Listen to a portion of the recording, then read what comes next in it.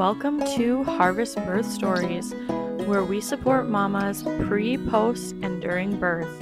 My name is Sophie Grace, and I will be your host for this podcast. We want to share empowering birth stories across the United States and beyond, and encourage mothers all around the world to feel proud and empowered by any story that they may have experienced. Let's get into the podcast. Thank you for listening.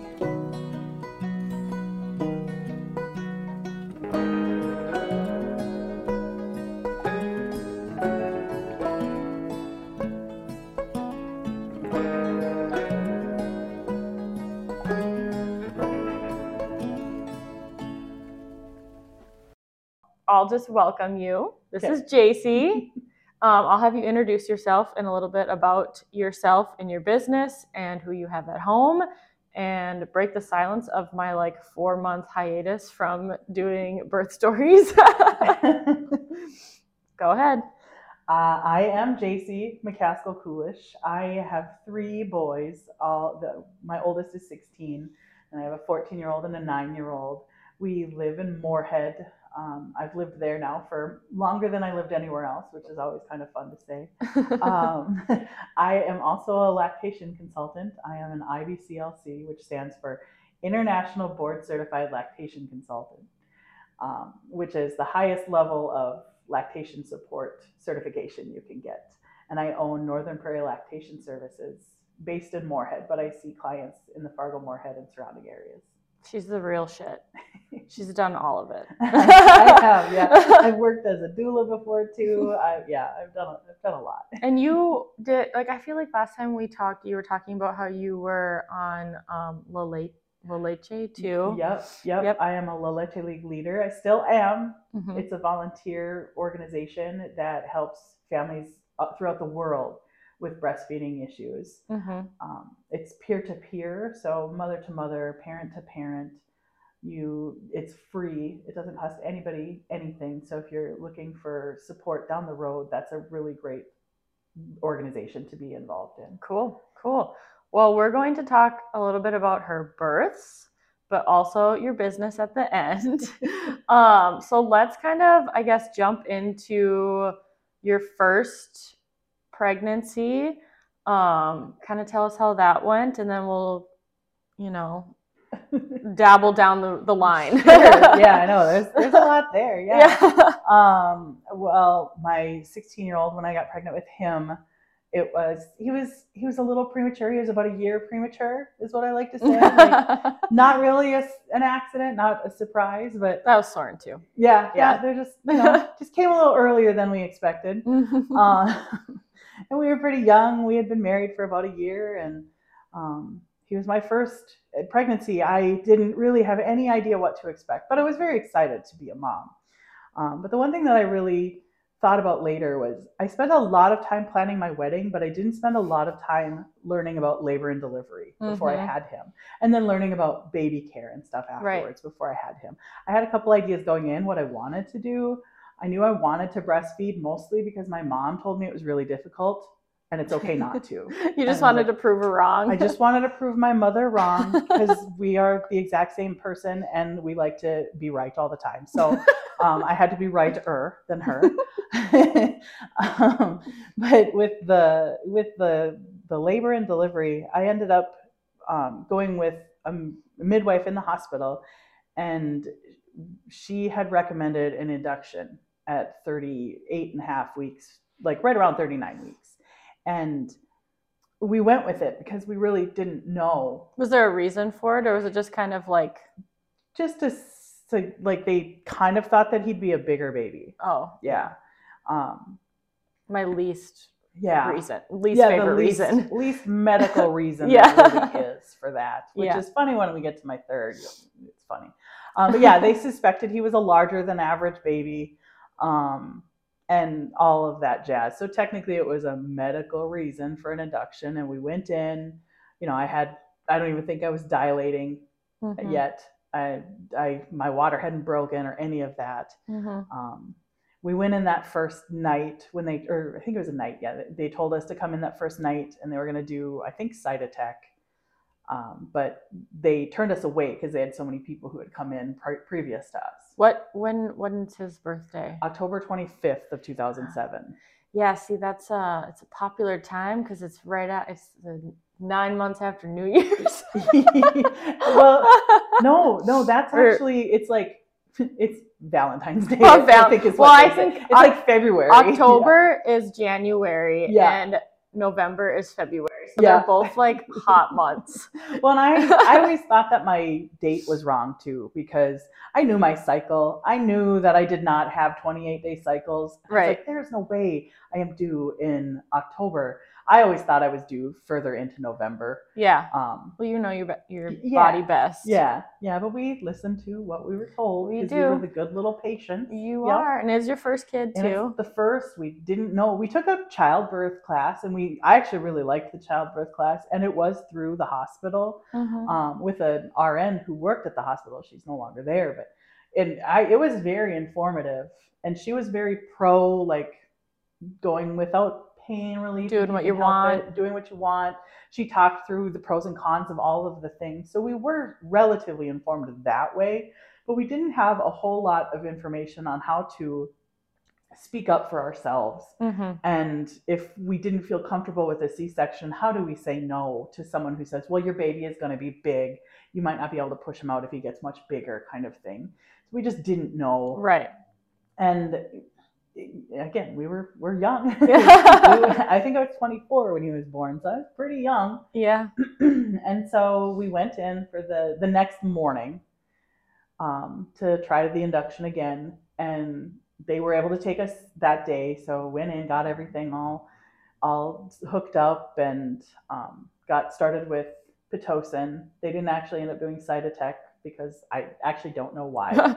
We don't know why. Unknown. Yeah, I don't know why they didn't. They were going to do that for the overnight and then not start Pitocin until the next day. Well, the next day they just ended up doing Pitocin because we weren't there overnight. So I don't know. I don't know what ended up happening with that. But as it happens, things didn't really progress. I got in the tub a few times. My labor kind of started. It would stall when I'd get in the tub. They wanted to break my water eventually, and I was very hesitant to have my water broken because I knew that put me on a 24-hour time limit. Right. But I relented to that. I said that was fine. Let's see if that gets things kick-started. And I was doing pretty well. I was in pretty good active labor. It just wasn't going fast enough for anybody but us. Yeah. Going plenty fast for me. I was fine with it. Right. Especially if you consider, I think they broke my water at about noon. And then because around 6 or 7 things still hadn't happened, they encouraged me to get an epidural.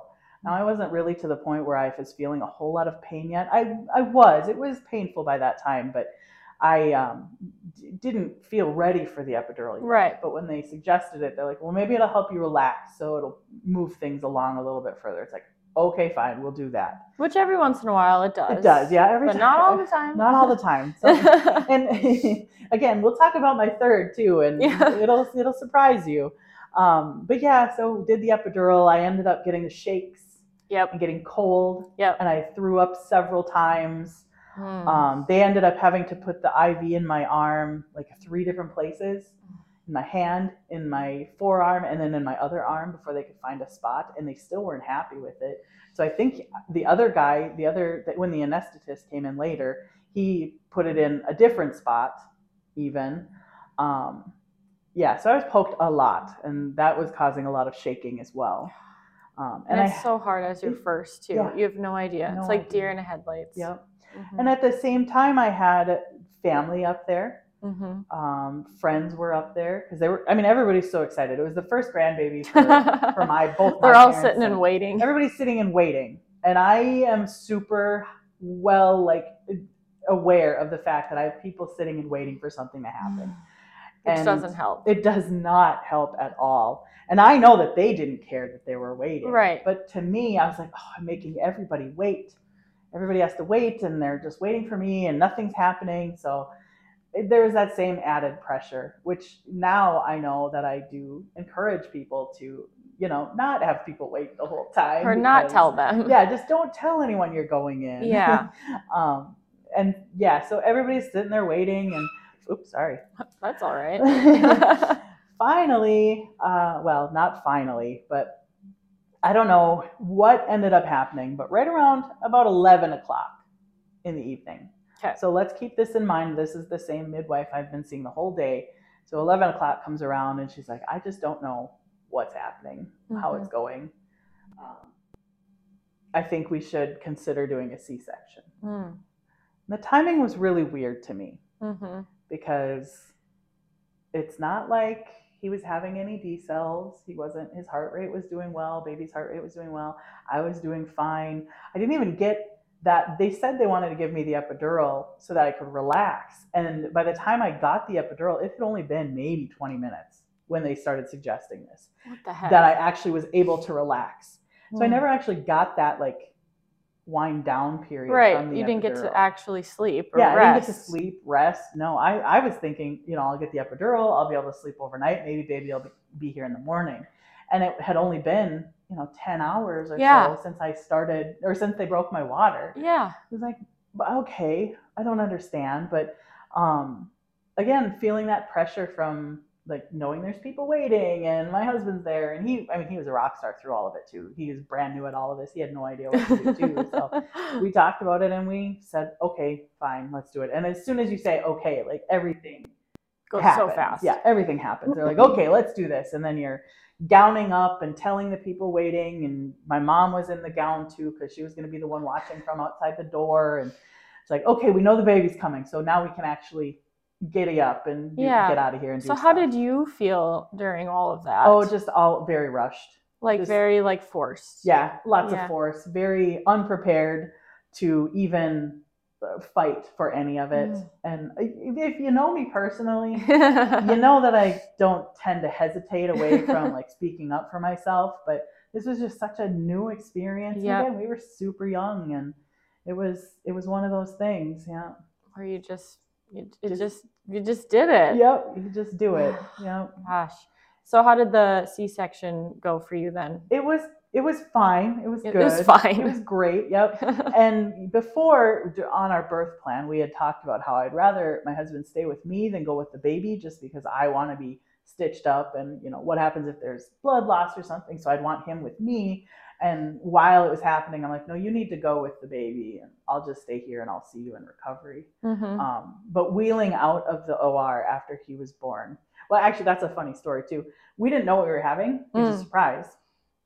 And they're so not used to that when the baby came out, they didn't announce what he was. Yeah. So we're like, well, what is it? Is it a girl? Is it a boy? The anesthetist behind my head was like, oh, it's a boy. Okay, thanks for telling us. So yeah, the doctor didn't even tell us what we were having. It is funny. I feel like most of the, I would say I don't know, 75% of people probably find out. Yeah. And it's the other 25% don't. Yep. And I feel like nowadays when you say you don't know what you're having, people get so excited. Oh yeah. In labor and whatever, because they're like, oh, normally we know it'll be so fun for everybody.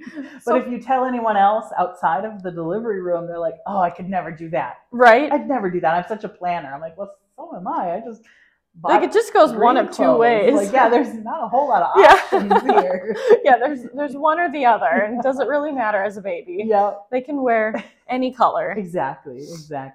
As I was being wheeled out of the OR, the midwife was like, he was in there with his head tilted, so there's no way he was going to be coming out. Oh. Is what I was told. And he had a lot of coning, a lot of molding to his head, and it was off center. So yeah, he was definitely asynclitic up there, but yeah, as I know now, what I have in store for me, I know that he would have come out eventually. Eventually. Yeah. No baby goes unborn. No baby. They come out eventually. Yeah, they don't stay up there until they're 18. That's kind of what happened with Soren. He was asynclitic and he was like this. And that's why my pushing stage was so long. So long. But he came out. Yeah, he came out. He did. Was his molding off center too? He had a big old bruise on the top of his head. And that's why we talked about the Billy Rubin jaundice stuff. Yeah. Yep. So I guess we'll talk a little bit about your postpartum with the first, and I guess breastfeeding and all that stuff, and how it evolves into what you are, I guess, doing now. Yeah. I mean, I feel like they usually gain that passion after having their own children. Yeah, absolutely. I again had no idea what I was in for initially. Before, when I was pregnant, I had no idea. The recovery was difficult.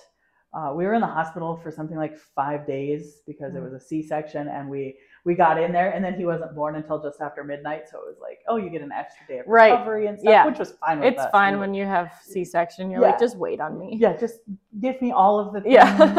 I don't need to be anywhere. So we, the plan was to breastfeed right away. Got him latched that first time in recovery, in the postpartum recovery room or whatever it was. Pretty sure I moved after that even again, but I do remember looking down at him, and his eyes were going in all different directions. And I asked the nurse about it, and she's like, oh yeah, that's super common. And ever since then, I've never seen another baby do the same thing with their eyes. So I don't know how common that really is, but thinking back now, it still scares me, like seeing his eyes go like that is weird. Yeah, super weird. And I've seen quite a few babies come into the world. I've seen babies be like cross-eyed and kind of like maybe one over there and one up there, but not like go all over the place. All over the place, and I mean, is he fine now with his eyesight? Yeah, he's fine now. I mean, he wears glasses, but so do I. Everybody else. Yeah, so does everyone else. So, but we got latched. We did that whole golden hour, but the golden hour at that point, it's 2 a.m. probably, and I still have 4 people waiting to see this baby. And so everything just felt rushed. Right. Like they did nothing wrong. The 4 people waiting were just so excited. Yeah. But I definitely felt that in my heart of hearts, like I'm making these people wait. I feel bad that they're out there. So they all came in, and I think he maybe nursed on one side and not very well. I'm sure he didn't latch very well. It didn't feel right, all that jazz. First time for everybody. Right, yeah, first time for everybody, exactly. Everybody came in and met him, and finally everybody left, and we went to bed. And it was, that first night experience. We did send him to the nursery. Yeah, they had those then. They did, yeah. Actually, I don't know that they had a full-blown nursery like you would expect, but they did take him to the unit and watch him. And over time, I've gotten better with the fact that I let them do that, because I do know that babies do that big long sleep. Yep, right away. Right away. Now, he was gone, I think, for 5 hours. So in my head, I know there's a possibility they supplemented him while he was away from me, even though he was breastfeeding, and that's what I wanted. But I don't know, and I've never looked, because it's just a question that if it gets answered, it's not going to change anything. Right. He's 16 now. Yeah, he's 16 now. He's a smart little sassy kid who it doesn't matter anymore. But yeah, I did let him do that, and after that, like with my other two, I never did that. I did not want them out of the room with me, but he did, and so I actually got to sleep that night, which was nice. It's nice to be able to get a little sleep after dealing with that for 14 hours or so. But we didn't end up successfully really breastfeeding in the hospital very well. He was latching, and I was doing what they told me to do. I was writing it down. He would latch, he would eat. But by about day 2.5, I was cracked and I was bleeding. My nipples were so sore, and I just didn't know what I was doing wrong. And I had asked for lactation to come in, but because of the baby boom that they were having at that time, I think it was 4 days. It was on the 4th day, just before we were getting ready to go, before she finally came in. And unfortunately, it didn't really help me all that much. Right. I actually don't even remember what she said, but when it's bedside care like that, it's never a full visit. She was only in there for maybe 10 minutes. What would you say, just because like that birth was 16 years ago, what is the lactation care different from then as it is now? I really don't know. You don't know? Yeah. I don't know. I do know locally here in the baby-friendly hospital, they are like required to actually schedule stuff. Like I feel like when I had Soren, they came at least a couple times a day. Yeah, no, just once. And that was with all 3 of my kids. I saw lactation one time. So I don't know. I like with the baby-friendly hospital, they actually schedule outpatient stuff. With the other one, it's not usually outpatient unless you specifically ask for it. Yep. So, and I had no idea you could even do an outpatient visit with lactation. Not a clue. And this was 16 years ago. My insurance was fabulous. We didn't pay out of pocket for this birth at all. $0 out of pocket for this birth.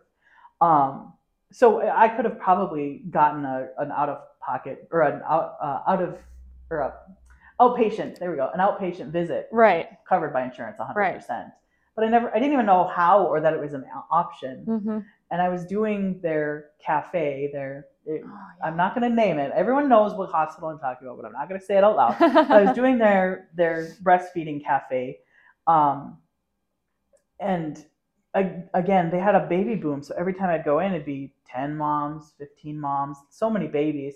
So it was legitimately just a latch check, transfer check, weight gain stuff. But they couldn't really offer any help. It was never not a lot of like long-term one-on-one, because they couldn't. No, and they never actually did identify. Later on down the road, some of the issues that I was having were related to oversupply. So I figured out latching all on my own. After I bled for weeks, I toe curled for weeks. It makes my toes curl thinking about it. The only reason I did that was because my mother said it was difficult. And you're like, well, I know, thanks, Mom. I know it's difficult, but I'm going to do it. Right. The one-on-one help never really came up. When I went in there, they were never able to identify really what was happening or anything. And I feel like you got to have like a stubborn mentality though when you're in those situations, because like I was the same way. I was like, I'm going to do it. Even though this sucks and it hurts and I don't know what I'm doing, I'm going to do it. It makes my eyes water every time I latch this baby, but it's going to happen. Yeah, it's going to work. And I was really fortunate. He didn't lose weight. I don't even remember them weighing him before we were released from the hospital, like other than his birth weight, but they must have. But they never told us what it was or whether it was if it was an issue. And I know that he did lose a little bit of weight, but nothing that was ever concerning, which I guess, okay, I don't know how. We ended up falling on the second night. If you're aware of the second night syndrome. We know second night. Yeah, those second nights are really tough. We had someone come in and it was just one of the nurses on duty and came in and helped us just a little bit, but she didn't really seem like she wanted to be there. I feel, you can kind of pick up on those things. She was helpful. And there's a lot of things that you pick up on after the fact. Yeah. Like when you look back, even 6 months after a birth and you look back and you're like, don't know how I feel about that. Yeah. In the moment, you're like, it's fine, it's fine. Afterwards, you're like, it's not fine.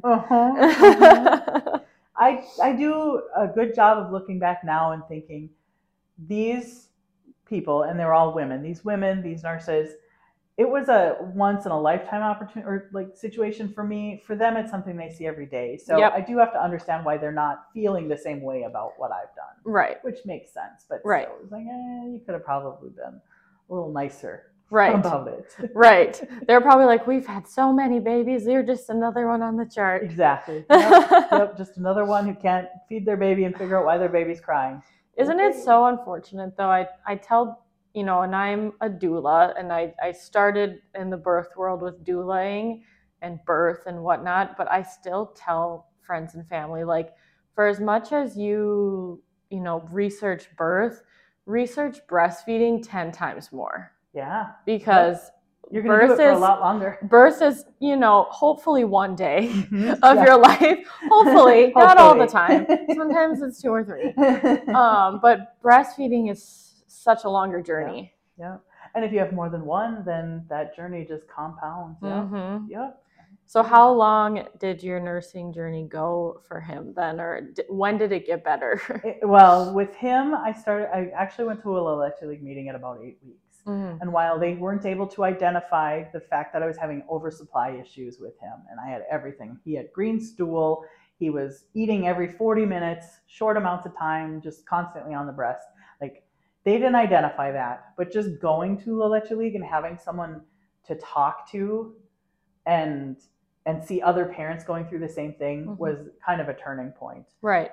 And I went back to work at 8 weeks as well, which was rough, but it did start getting a little bit better then. But then we had to go to, he went to daycare, and at that point we didn't know a lot about bottles and pumping overfeeding and all the things. Yeah, I was pumping just fine. I was pumping probably 16 ounces a day, but they were feeding him about 20 to 24 ounces in that 8-hour period, which, if you know anything about a baby, that's about what they eat in one day. All day. Yeah. So he didn't nurse from me. He slept through the night at 8 weeks, didn't nurse.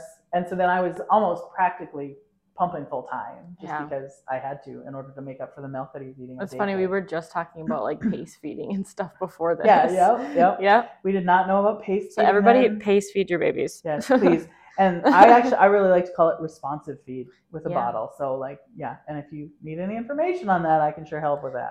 Yep. Reach out. Yep. But it did start getting better. I ended up leaving my job at 6 months to be a stay-at-home mom with him, and he nursed until he was about 19 months. Lovely. And he actually stopped sleeping through the night around 5 months, which that sleep regression is real.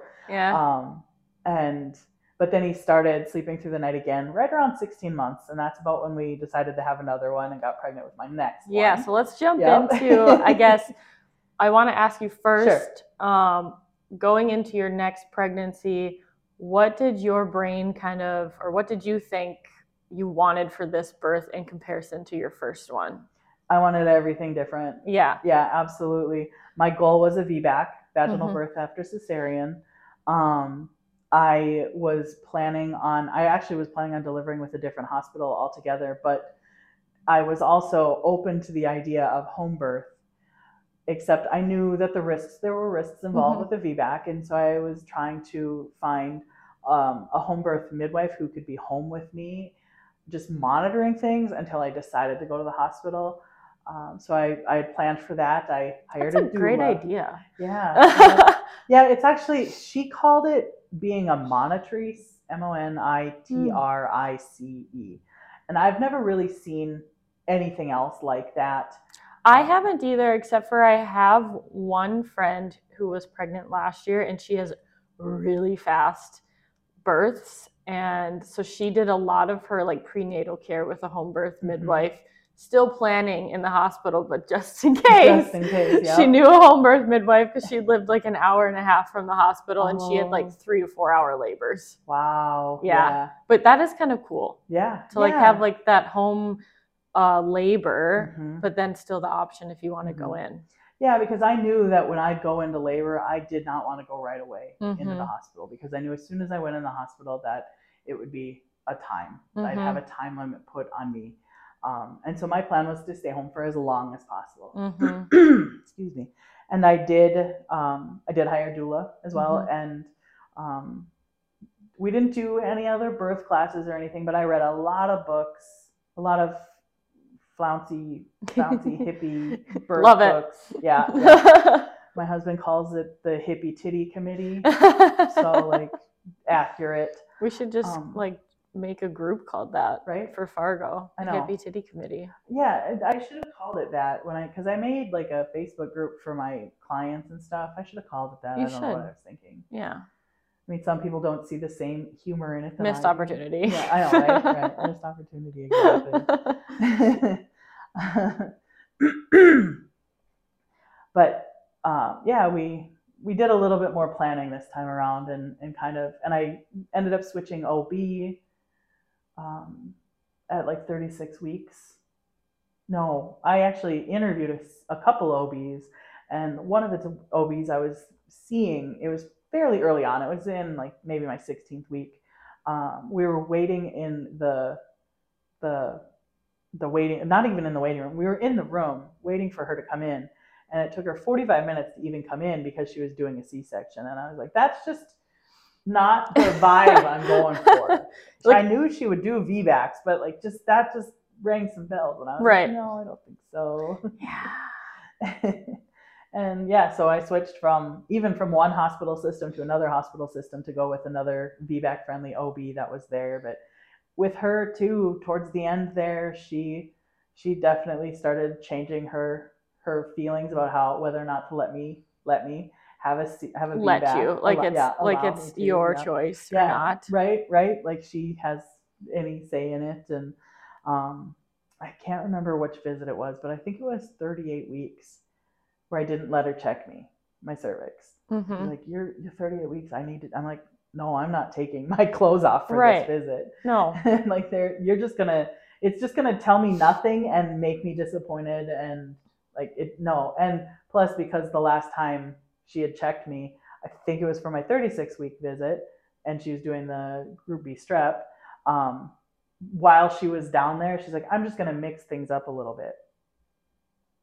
Yeah, so she stripped my membranes at 36 weeks without my permission. Yep. Yeah, I hate that. Definitely did that. So I didn't let her touch me again, and I can't remember. I ended up canceling the next appointment I had with her because my water had broken on Black Friday of all days. Of all days.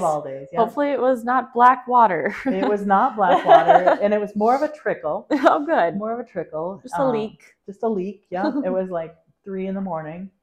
Nothing really started. And I was like, I'm not going in. I'm going to let my midwife know, and I'm going to let my doula know, but I'm not going in. And nothing really happened that day. It was a long, long day. I ended up going shopping at Target with my water broken. That was fun.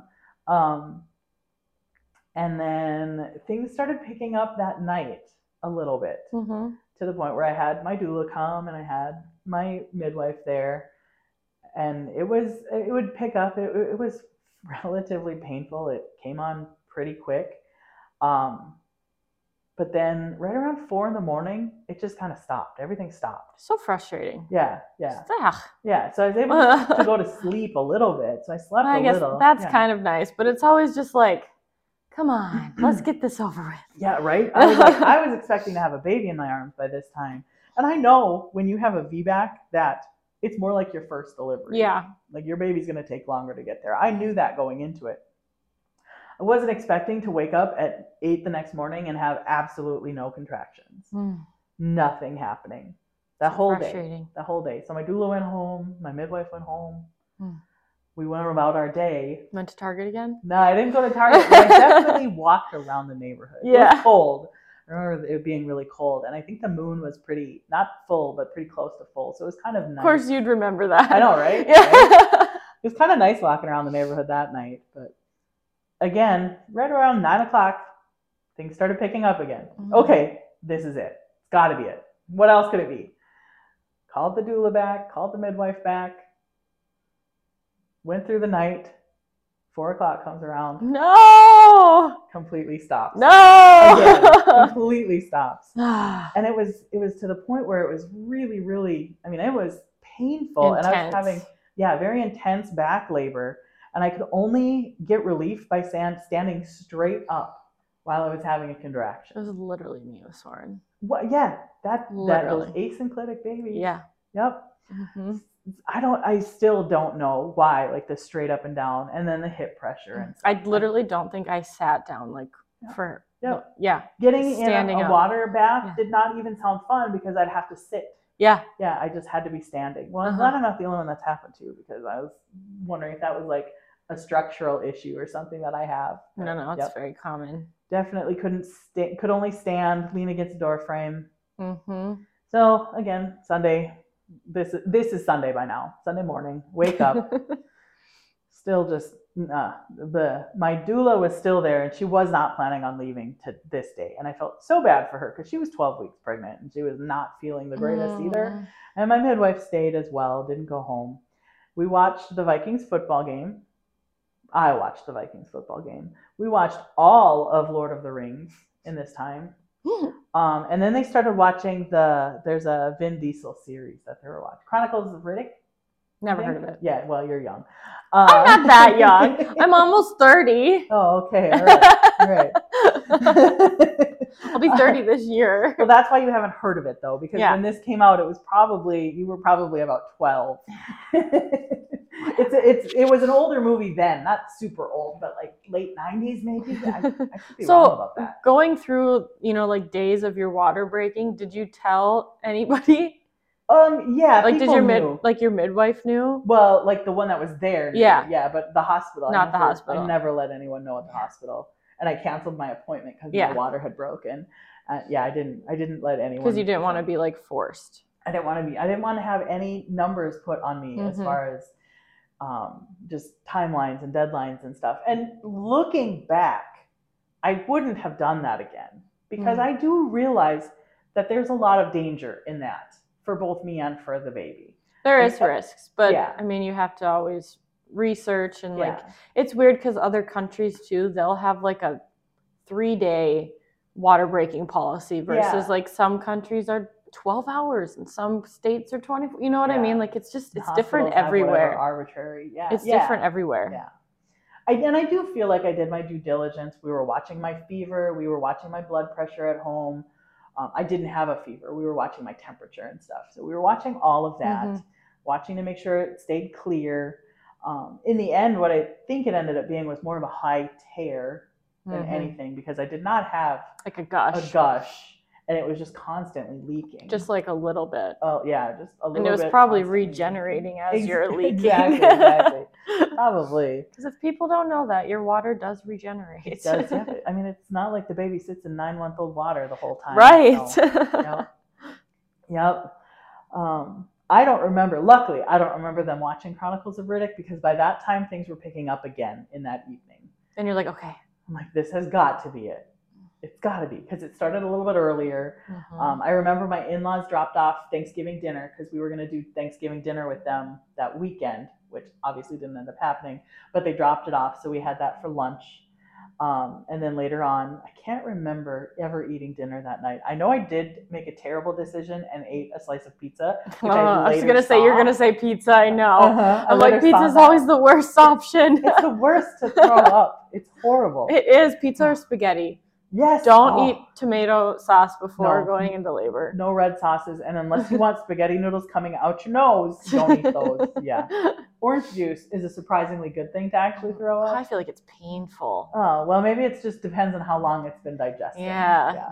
This is a good sidebar for us to have. Yeah, I hope everybody... What's ideal for peanut butter and jelly sandwiches? Let's do like the worst. Just saltine crackers and blue Powerade and maybe some hash browns. I used to throw those up often in college. Oh, gosh. Yeah, that doesn't sound very good. Comes out easily, though. Okay, good. It does. Anyway. So you think it's happening again? I think it's happening. We get I started making the noises, and doulas know the noises that you're listening for. I started making those noises, and we got the tub set up in the living room, and we were just kind of hanging out, and things started happening, and that night was definitely the hardest night, because I was in the tub, and I was falling asleep between contractions, because I was just so tired. So tired. It was the most tired I've ever been in my life. Keep talking. I'm going to turn off the air so it's not loud as heck. But you're still recording. So yeah, still recording. Okay. So super, super tired, falling asleep between, and it's hours. They're changing out water, so it's still warm. And finally, it's maybe 4:30, and I'm done. I can't do it anymore. And I tell my husband I want to go to the hospital. He's like, no, we can stay. And I'm like, no, you don't understand. I'm starting to get scared from the pain, because every time I have a contraction, I have to get up, get on my knees, and like it's just so much pain that I can't do it through the pain anymore, because I'm just too tired. And I know that by saying this, I'm going to go in and I'm basically going to get wheeled back for a C-section. I knew what the result was going to be. And so I convinced him. My doula and my midwife they both knew. They're like, yeah, you want to go in. Oh, I didn't mention though, we had decided we were going to try to stay home. Okay. Like, over the weekend. It's like, yeah, she's got everything here. I'm comfortable here. Let's stay home. But at 4:30. Then you changed your mind. I changed my mind, because I'm allowed to do that. You are. And I think a lot of that, there was still a lot of that fear, just with the positioning and stuff, and feeling like I knew this baby was a little bit bigger than my first, and I knew that I needed help, and I knew that I wasn't going to be able to do it at home. And so we got ready to go. I called the hospital to let them know that I don't think I dialed 911. I might have called 911, because I'm like, we are on our way to the hospital. It's 5 in the morning. There's not a lot of traffic, but I just want to like let anyone know who might be following us if they see a car driving slightly erratically and someone crawled over the back of the front seat. Like it's just someone in labor. She's like, well, you need to slow down because you're not going to have the baby in the car. And I'm like, I don't think you know what I'm doing. So just let me go. We made it to the hospital, made it up. We wheeled in because I was in a wheelchair because I could not walk that distance. He wheeled me up to the triage or whatever, the desk in the maternity spot. And I saw the two nurses there roll their eyes at me. And they're like, are you in labor? I was like, yes. Okay, you're going to need to fill out some forms. And I rolled my eyes back at them and I'm like, okay, but you're going to need to get a mop. Oh, is your water broken? Yes, and it's all over the floor now. So congratulations, have fun cleaning that up. Then they started getting up and moving their butts and getting me into a room. And it's so frustrating. It's so frustrating. Of course, you get in the room and the first thing they want you to do is take all your clothes off, put the stupid belt on, which the idea of having something constricting my stomach at that time was just, I couldn't bear the thought. Yeah. I got it on there, but yeah. Then the RN who was in there was insistent that she had to get me an IV in. I was like, okay, you're going to have to do it really fast because I cannot stay in the same position for very long because it hurts that bad. You got a minute. Yeah, you've got about a minute to do it. And by that time, I'm in transition, and I can recognize that I'm in transition. And that was one of the things that the midwife had said, you're dilating, but you have a lip that we have to get around. And so, yeah, those darn babies that are big and asynclitic. Like Soren wasn't that big, but he was asynclitic. Oh, well, this guy, he was bigger than my first.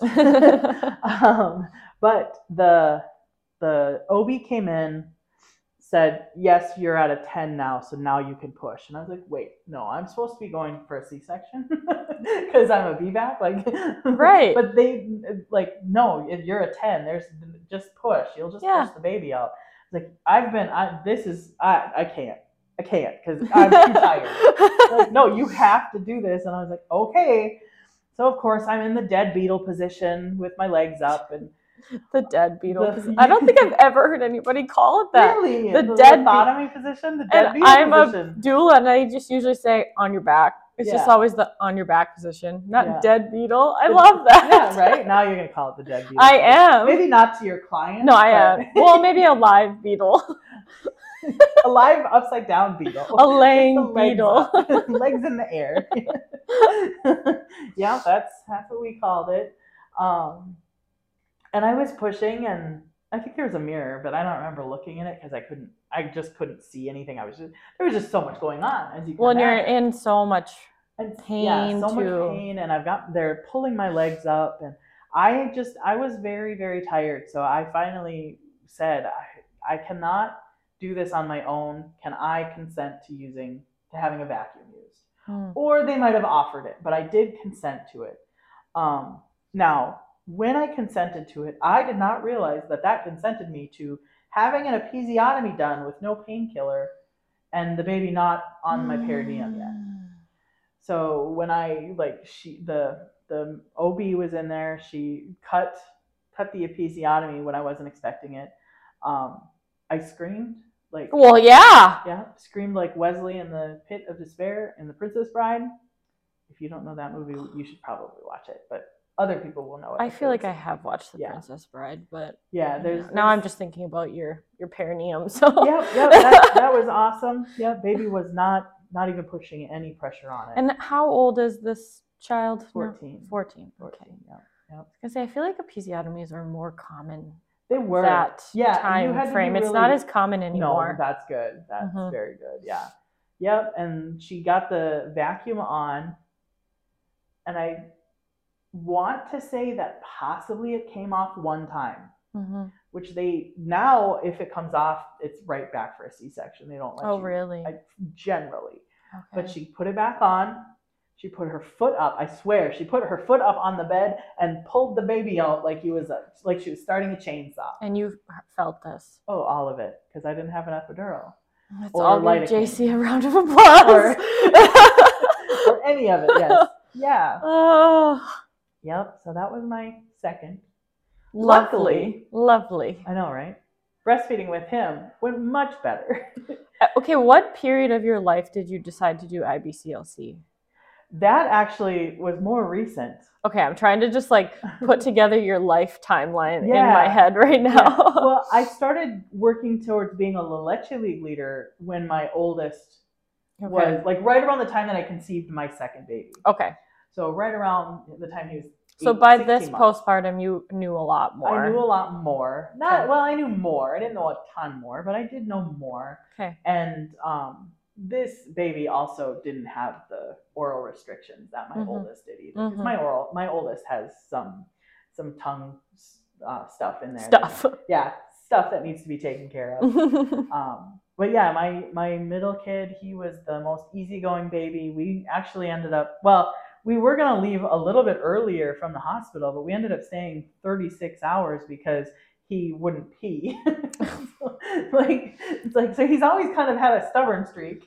But other than that, yeah, and I have a thing called Gilbert syndrome, which just causes a slightly elevated Billy level all the time. I always have it. Well, especially if I'm really like watching what I eat, then my eyes will turn yellow really quickly.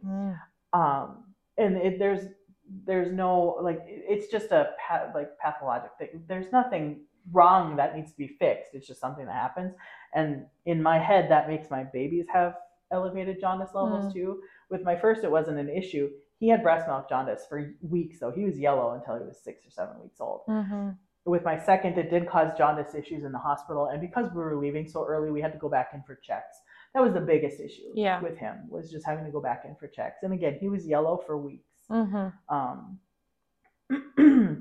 He nursed for a very, very long time. He was over 3 when he finally weaned. I don't think that he remembers nursing, but he was definitely, and we just kind of nursed until he was ready to be done, until I was ready to be done. It was really natural. I don't actually remember the last time he nursed because it just kind of happened. It just happened and then it didn't happen again. Yep. And it worked for me because I was a stay-at-home mom. Yeah. I didn't have a lot of demands on my time other than my sparkler firstborn, who is, I mean, he still is. But how was your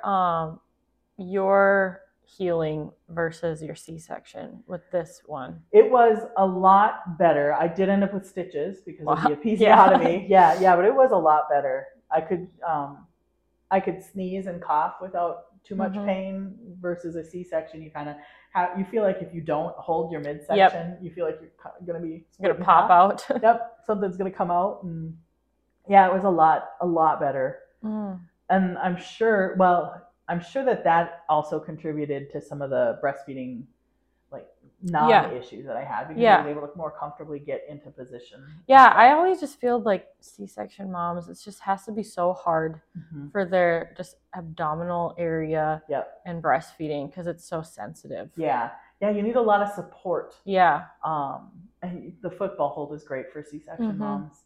I actually really like the football hold for C-section moms and any moms with larger breasts. But I encourage the football hold to be more of an upright position versus a horizontal position. That one is really helpful for some of those moms who have a lot of pain, even just with a vaginal delivery. I have one big boob, so I did it a lot on that one. Was that your overproducer, and then your other one was like your... It actually was, but well, let me think. Yeah, it was, but it was weird because my right was smaller, but it leaked. But it produced like half. Right. It was so weird. And then the big one produced like double, and it did not ever leak, not once. That's funny. Like I could shoot this one across the room. Yep. Anyway. Anyone who's breastfed has tried to do that. Oh, for sure. Sprayed my friends all the time. Yeah, you got to see how far it goes. Yeah. Okay, so we'll just jump into your next one. Let's do it. Tell me how long between they were and what you were preparing for this child. All right. So with my third, there's 4 years between. We almost weren't going to have any more, and then we were like, well, maybe. so I had lost a bit of weight after my first two, so I was in really good shape compared to what I was before my last two. And I knew going into it that I wanted to do a VBAC with a family practice doctor. I wanted to plan to be in the hospital. I wasn't trying for a home birth this time. I was planning a doula. We had the two bigger kids, so we had, to figure out childcare this time for two kids, which is not as easy. But I knew a whole lot more about birth and breastfeeding by this time because I had done it twice, and I knew what I was doing and kind of knew what I was going into. So I acknowledged very, very early on that if it started feeling like it did with Graham, my second, I was going to go for an epidural. And I went in planning to get an epidural, which a lot of people are like, they're surprised by that because I did opt to stay home. I'm not surprised because you've had a lot of birth trauma with your first two, and a lot of times the epidural is a great tool for people who don't want to feel that pain again. Yeah. And for me, what it came down to was I knew if I felt that pain again, I can handle pain pretty well, but it just causes me to get so scared. And out of control feeling. Yep. So I went in planning that. And as things were, I was a little bit older. I passed my gestational diabetes exam, the second one, but I failed the first one. But I was really, really close. And the one thing that I did not know and did not consider was I should have been watching my sugar intake to prepare, to try to prevent having a larger baby. Yeah, how big were your first two? I don't think you ever said that. I never did. No, my first was 8'6". Okay. My second was 9'4". So first, I'd say it's like bigger average. Second is like pretty big, but still average. He was born at 41 weeks too.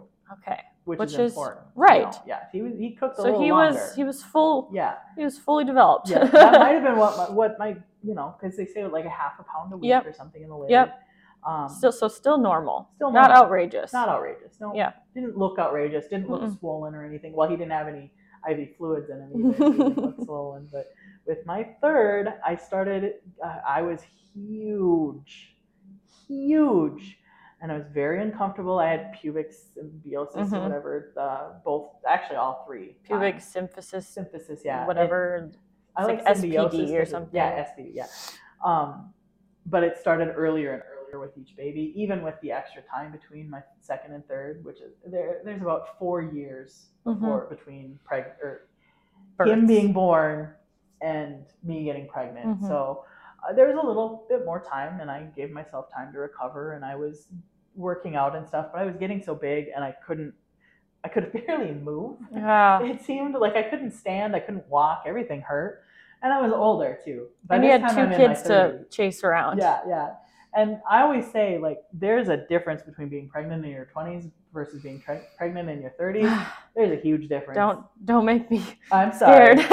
I'm sorry. It just, your body is that much older. Right. I don't know. There was a huge difference for me, especially. And then the worries started as I got up there. Now, he was due in September, the early part of September, and it was a hot summer. So everything's miserable. We are miserable. You're miserable. We moved in June. Luckily, we moved to a house with central air. Before that, we didn't have that. But it was just miserable. And then, the big baby issue started coming up. I was measuring huge.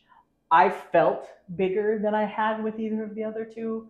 And I trusted my care provider. And I still do. I would deliver with her again in a heartbeat. We talked about, she only said one thing to me. She said, you could still decide just to do a C-section if you felt scared. And I don't think that was her feeling any sort of way. I think she was looking at me and seeing how I was just giving you options and anxious and making sure I knew my options. And I'm like, yes, I know that's not what I want though. So let's talk about doing this.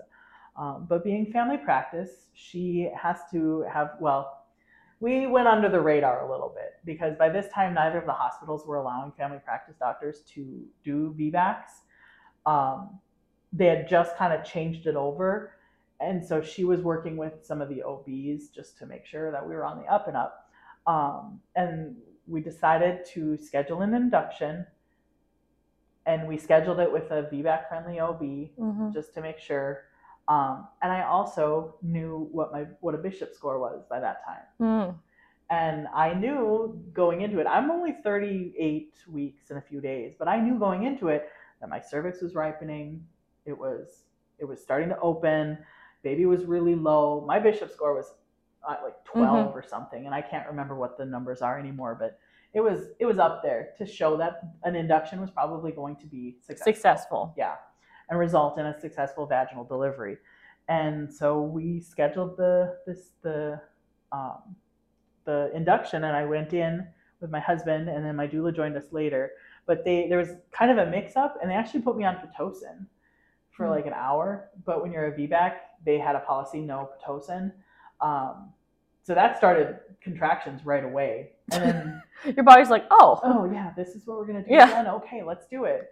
But then when they told me that I had to come off the Pitocin, I was a little worried. I was like, but it's working. Like, right. Things are happening. And it's been 7 years since my C-section. Like, I'm not super worried about it. Just keep it real low. Like, don't bump it up every half an hour like you're not supposed to do. But they're like, no, we have to take you off this, and the only option we have is to break your water. And that's just, everything crashed down. I was like, I don't want that. So my doctor actually came in, and she was the one telling me this. She's like, I'm not going to put you on a time limit with your water broken. We will watch your temperature, watch the baby. We're going to watch all of the things, and your water breaking is not going to like elevate those possibilities. Like, as long as you're doing well, you can have your water broken for longer than 24 hours. And I believed her, and I still believe her. I still think she would have fought for me tooth and nail. So I consented to have my water broken. And if this is not something you've ever been through, and I've done it twice with having my water broken, it is about the most disgusting thing. I had mine broken too. Like, and you're laying flat on your back, and there's nothing plugging that hole. Once that water's broken, it just feels like you're in this lukewarm pile of pee or something. Yeah.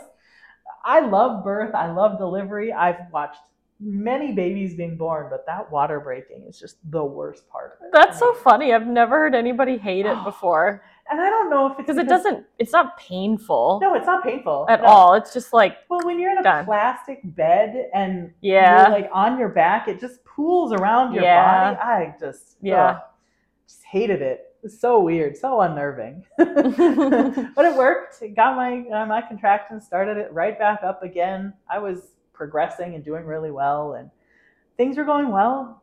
I kept dilating and stuff, and after a few hours, the pain, it was increasing and increasing. And we had been trying some, we actually did the, what was it called? I want to say it's the Webster technique, but no, it's not. It's a spinning babies technique. Spinning babies, yeah. But I can't remember what the actual move was called, just because I knew the baby was big and my pelvis tends to, I don't know, hold on to babies for whatever reason. And I have asynclitic babies all the time. So we did this technique a couple times, and that really helped move them down. It wasn't instantaneous like some people will report, which was kind of sad. I was hoping that would just make like the biggest difference ever, but it didn't. And a few hours later, it was probably about 7 or 8 when I started feeling that hip pain and just getting really panicky. And that's when I said, it's time. I need an epidural now. I was probably like, well, the doctor, she's like, I'm pretty sure you're in transition right now. I bet if I check you, you're going to be like 9. And I'm like, you can check me. I'm guessing I'm not though. And she did. She's like, yep, you're like a 6, 7. There's still a few hours. I was like, yes, please get me the epidural, because I can feel the fear coming on. Right. And I got the epidural. I was able to lay down with a peanut ball. Which is also great for asynclitic babies. Which is also great. Yep, exactly. There were some D cells and some worries there, but they were able to flip me around. And starting at about, I want to say it was 11:15 or so, I was really, really tired by this time, but I was ready to push. and the doctor wanted me to push. The OB wanted me to push. They didn't want me to delay it for too long. I was laboring down. They did allow me to labor down before pushing, but I never did feel the urge to push with any of my kids. The ones, not even my middle kid, I didn't feel the urge to push. And part of that is probably that asynclitic baby. I was almost positive that my middle kid was posterior, but I think they said he must have flipped. I don't know that I believe that. My midwife told me that, though, so I don't know if I believe it. But we started pushing at about 11:15. I was really tired and, again, not in very good shape after not being able to move for 9 months. So, again, I asked for help. Feels so weak. Yeah, it was, very weak. And I tried all of the things this time around because I knew all of the things. I knew how pushing felt, and I knew how it worked. And I had seen, I want to say, 10 babies be born between my second and my third. And so I knew what worked and what didn't work. And it wasn't working. Doesn't it just make you jealous for those people who push for like 10 minutes and their babies are out? Yeah, sometimes. I'm always so jealous of them. Yeah. Your perfectly positioned babies. Yeah, and your perfectly birthing body. I'm doing inversions for 4 weeks and it doesn't help at all. Yeah. When I asked for the vacuum or for help again, I didn't want forceps. I knew that the vacuum had worked really well the first time. There was a new OB on call. He came in. He's like, oh yeah, she's a really good candidate for that. And then he left. The OB came in and gave my doctor permission to use the vacuum and then left. And so then my actual family practice doctor was able to utilize the vacuum in such a way that she was helping, not just yanking him out like starting a chainsaw. She helped guide him out while I was pushing. And so I was able to push him and feel him emerge and actually see him in the mirror that's on the ceiling, which I thought was awesome. Like, I didn't ask for a mirror because I knew I couldn't see it from the dead beetle position. From your tummy. Yeah, right? Yeah. With my stomach up here, like, okay, I can't see anything. But the mirror that was lighting, that like part of the light on the ceiling, I could see him come out, and that was just the coolest thing ever. I do definitely remember he came out looking at the mirror. And he came out curled. Right. And like came out towards me, like face towards me. And so I was holding him, but he had a really short cord. And there was some reason that my doctor was a little worried about him. So she ended up cutting the cord and taking it, and they put him on the warmer right away. I only held him for a few minutes, but they got him breathing and he looked good, and they gave him back to me. So no episiotomy this time? No episiotomy this time. Oh, good. No, and like 1 or 2 stitches just from some tearing. So was your recovery probably the best with your third? Yeah, which is nice with 3 kids. Yeah. And it's because he ended up having some hypoglycemia issues. Because how big was this one? He was 9.4. Or no, he was 9.3. My last 2 were 1 ounce away from each other. I can't remember. So that's why I said my middle one, he was over 9 pounds at 41 weeks. Well, I was 38 and a half weeks, and he was 9, so he could have been, 10 plus. Yeah, he would have been. And if I had watched my sugar intake a little bit, he probably would have been a little bit better off. And that, I'm sure, is what caused the hypoglycemia issues too. A lot of people don't realize that the sugar that you eat, if you have any sort of insulin resistance, that goes right to your baby and causes that large baby, but it also can cause them to have blood sugar issues after they're born. And I'm sure that's what ended up happening with my youngest. But I got, as soon as they were done, like they gave him to me really, really quickly. I remember holding him.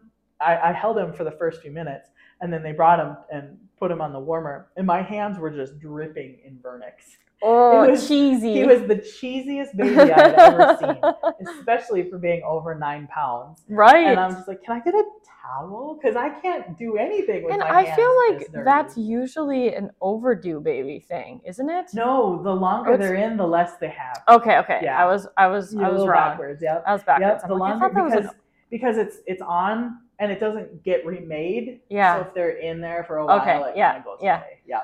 Yep. Yeah, it looks so weird, but it's so good for their skin. Yeah, it's really good for their skin. Yep. Yeah, that it sure is.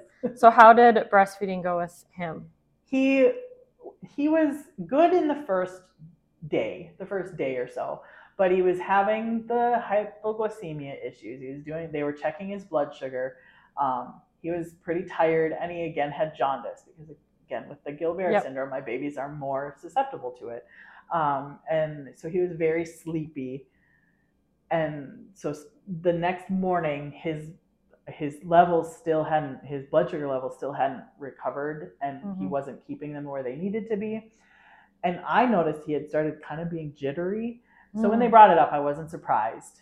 But they ended up giving us the option to either supplement with formula or get him put on a glucose drip and then put in the NICU, because you're either formula or NICU. Like, those were my two options.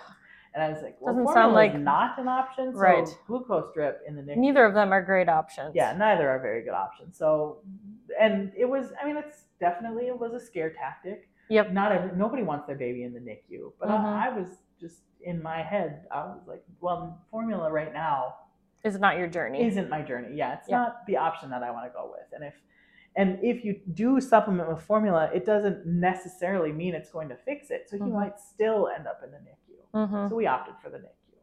I did forget to mention, however, that the night he was born at like 11:43, I think. That was a night that there were tornado warnings all around the hospital. Oh, lovely. Luckily, they didn't know that at the hospital, so we didn't have to hang out in the hallway. But it was storming, just storming like crazy that night. And after he was delivered, we were waiting I was waiting in a wheelchair to go to the postpartum room. Somebody came in to clean up the room, and she's like, "What happened in here?" Because I guess there was blood like above my head, behind my head on the bed. I was like, I don't know. I do remember something spurting. Probably the cord. It was the cord. Yeah. That's so funny, because this is totally off topic, but it's just funny because my friend, her son is 6 now, and when she gave birth, they didn't clamp the cord, and it squirted all over the room, and there was tornado warnings, and they literally had to sit in the hallway. That is crazy. Yeah. How old is her son? He's 6. He'll be 7 this year. Yep, that's funny. Not the same day. Not the same day, but that is funny because it's very similar. Yep. So how long, I guess, did this breastfeeding journey persist for him? When we finally got it figured out, because he wasn't nursing initially in the NICU. Actually, I should tell that story, because that's a really important part of the journey is being in the NICU. At the time, the NICU was one open room with curtains. It was 80 degrees in there. They were giving him glucose gel, sugar water basically, in his cheek for pain relief. Anytime he'd cry, all of that.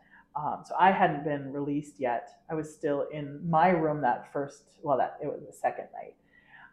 And they were supposed to call me, and I was supposed to go and feed him. Well, by the time they called me, one of the times he was screaming, and I went in there, and it was probably the third time I had been in the NICU overnight feeding him. She looks at me, she's holding my screaming baby, and she's like, "Are you even making anything for him?" I didn't know what to say. I didn't say anything to her other than, like, he's 36 hours old. It's colostrum. Right. It's not, like, I don't know what. We don't need to be giving 2 ounces at a day old. Yeah. But I took him from her, and after she left, and the next time I talked to someone, I'm like, you are not allowed to give any more sugar water, glucose gel, nothing by mouth unless it comes from me directly. And I set a bunch of parameters for him. And they could tell that I wasn't going to be an easy patient at this point. But also the NICU was full. And they had no extra beds, and they didn't need a 9.5-pound baby in their NICU. So they actually switched us to the PICU. Right. We got our own room. It was not 85 degrees in there. I was able to stay next to him, because prior to that I was like in a different room. I had been discharged. So I was going to sleep in the little chair next to his crib. But that was a big thing, was being able to be moved. And we struggled a little bit, because then he had the jaundice, and they wanted him under Billy lights, and I relented. I consented to that, because it's better to do it there than have to worry about doing it at home. Yeah, we had to do Billy lights too. Yeah. But luckily, the provider that we had was great, and she was like, take him out every 2 to 3 hours, feed him, put him back in. Yeah. when you deal with hypoglycemia, you have to have them do a blood draw before he eats. And so we had to make sure to watch those hunger cues. If he's hungry, it's like, okay, come and do it. And the funny thing is after my first, I used a boppy pillow with him for 6 months. I couldn't go anywhere to feed him without a boppy pillow. So with my second, I was like, I'm not going to depend on a boppy pillow. We're going to figure this out. My third, I was going to do the same. The only way that kid would eat was horizontal on a boppy pillow. So I ended up having to find someone's boppy pillow to borrow. Well, nowadays they have them in the hospital. Yeah, they have the My Breast Friend or whatever they're called. Yeah. I still do really hate horizontal baby positioning, but it worked for him. You know what? He likes it. That's what you got to do. Yep. Eventually, we got over that. We finally went home after we were in the same amount in the hospital in the NICU for the same amount of time as my oldest son, because after the C-section. Right. Yeah. But finally got him home. Had to do the jaundice checks still for a few days, and that kid went on to nurse again until after he was 3. I actually even still have pictures of him nursing as a 3-year-old, which great. You can send them to me. There's a lot of boob in my. We love boobs. Pictures. Come on. I don't think I've actually ever shared any of those those ones because my girls are bigger than my kids' heads and all of them. Oh, I love it. That's so funny. Yeah. I love it. Yeah, but he's still my little adventure buddy too. It's kind of nice. We were never planning on having that lone straggler. And we ended up with him, and I mean, he was planned, but the odd number. Yeah, the odd number. I never wanted that straggler because is he 10 or 7? Well, he's 9 now. 9. Yep. 9. And he's 7 years younger than my oldest. Okay. 5 years younger than my middle kid. So yeah, there's a big gap, but it's fun. Let's we'll just wind down. Yeah. And I want you to just talk about you for a little bit. Okay. And then we'll end. All right. So let's talk about your business, what you do, let people know what you have to offer in our area. Absolutely. And what you recommend, and just anything. I don't care. You can talk about tits. I don't care. Yeah, I do talk about titties a lot. It's true. Yeah. I'm an IBCLC. I love what I do. Mm-hmm. I help families reach their breastfeeding goals. If breastfeeding is even part of your feeding plan, then I want to be a part of it. If I can help, if I can be supportive, then I want to be there. I started looking at being an IBCLC back in 2017. It takes a few years to achieve. You've got to do 1,000 hours of direct breastfeeding support. You've got to do 90 hours of direct breastfeeding education. And there's a bunch of different, if you don't come in with a medical background, which I don't have, I actually have a photography degree. Hey, same. I know, well, right? Not a degree, but I do. That's what I do. And that's what you do. Yeah, same thing. You take more photos than I do with your photography experience. So, but I didn't have all the classes I needed, so I had to go back to school. I was able to get everything done in 2019, so I signed up to take the exam on March 30th, 2020. Yep. Everyone's probably doing the math. Yep. That's when the pandemic started. Yeah. I spent the months before that, starting in about December, treating studying as a full-time job for the exam, because I had heard from people who were IBCLC and RNs that it was harder than some of their nursing boards. And so I was treating it like a full-time job. By that time, my 2 older kids were in school, and my youngest ended up going to Jumpstart because he had some speech therapy that he needed to do. So I had a couple hours a day to myself, and then I found some care, and he went and saw grandparents and stuff. But it was a full-time studying job, and I was ready for that stupid test. March 13th. I remember the exact Friday the 13th. Yep. We're canceling your exam. We don't know when we're going to reschedule it. Is it in person? It is in person. Okay, so it's proctored in person. Yep. And, at that time, they talk about the wind coming out of your sails. Yeah, I was just doldrums, not moving anywhere, because what am I going to do? So we, readjusted everything. My kids were home, and I did get to take the exam finally in September of 2020. Still. Yeah. It was a long time. We found out in July, and it still had to be proctored. So they had to figure out a lot of things, because you could either do it in person or virtually now. It's the first time they had ever offered it. There were so many things happening, so many people were going to their testing center, and their testing center didn't know that they were even supposed to be there. Testing centers were closed randomly. So I had signed up to take it on September 22nd, thinking, well, I could use the extra 3 weeks. I kept reading these stories because it was from September 1st to September 23rd that you could sign up. I was like, there's no way I'm going to get to September 22nd, have something happen, and then not be able to do it. Right. So at about like September 8th, I rescheduled it for September 11th, and I got it done. Took it in my kids' another room. Like doomed day though too. Right? It was the only one available, but I was like, I'm going to do it.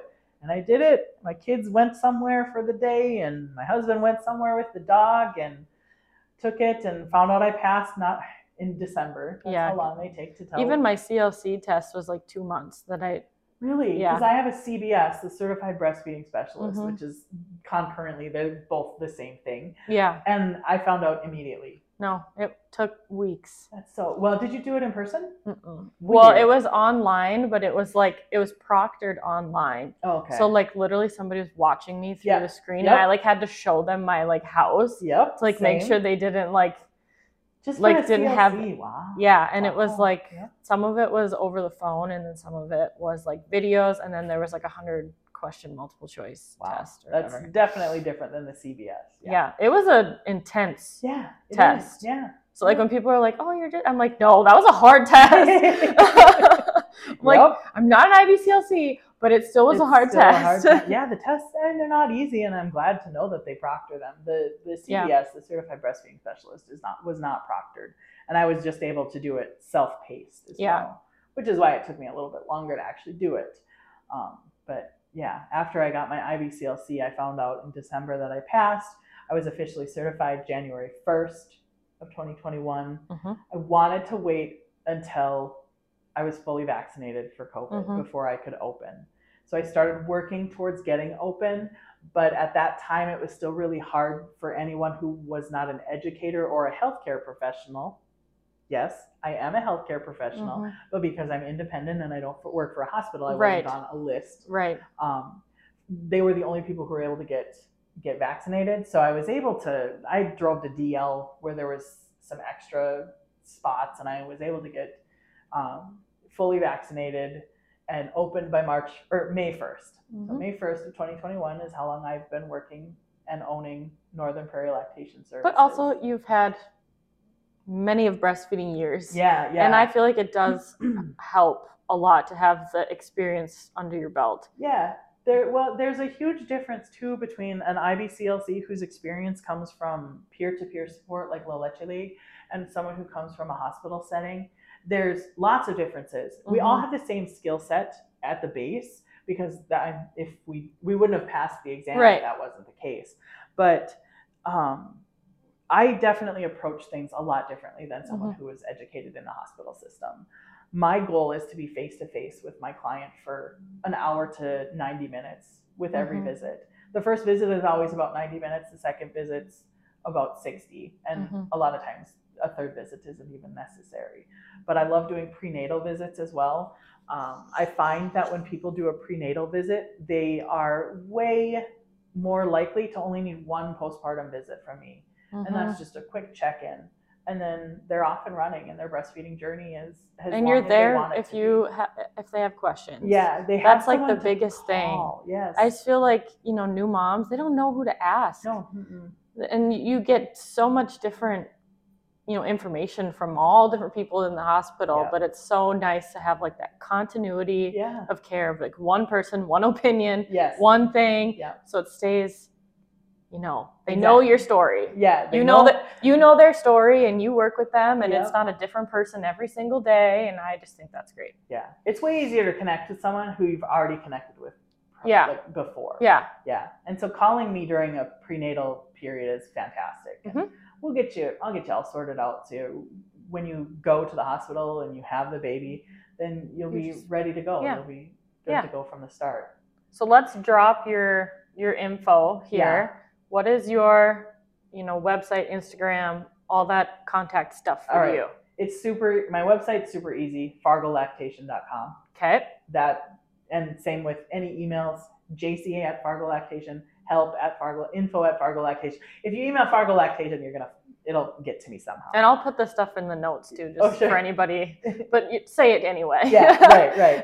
And then all of my socials, I have Facebook, Instagram, and TikTok. And if you want to see someone be super awkward, go watch my TikToks because I am the most awkward person on video. It's all just at Northern Prairie Lactation. Yep. And I'll drop that as well, tag you in the Instagram post and whatnot. But otherwise, I think we're good. Unless you have anything else you want to drop your name again. I'm pretty sure you got all of my info. I got all the information. So if anybody needs lactation help, please reach out to Jaci. You go like in home too, and whatever. Most of my visits are in home. And I do have an office that you do like the, what do they call it? Where all the milk market, or like where everybody meets. Oh, I do. I am part of Lactation Station. That on spot. I'm like, there's so many different ones. I'm like, what are all the names of all of them? Yes. Yeah, we do a latch and wait clinic for on spot, and that is also if you suspect your baby has a tongue tie. That's what. Let's talk about that for like 2 seconds. Okay, 2 seconds. If you suspect your baby has a tongue tie, and you suspect your baby has a tongue tie because you're having sore nipples, the first person you should be calling is a lactation consultant. Yes. Not your a dentist, your pediatrician, your chiropractor. Yeah. Talk to a lactation consultant because you're having a feeding issue. Yes. And if you talk to me, then I can send you where you need to go. I can help you. I don't identify tongue ties, but I can tell you if I think there might be one. Right. I have a little extra training in tongue ties, so yes. But if you go to OnSpot, we also do quick oral checks as well. Okay. Yep. Sweet. All right, I'm gonna let you go because this will be a long one, you guys. You better be on a road trip listening to this one. So maybe just plan it in increments. But thank you so much for joining. Oh, this was fun. Thanks for wanting to talk to me. Oh, always.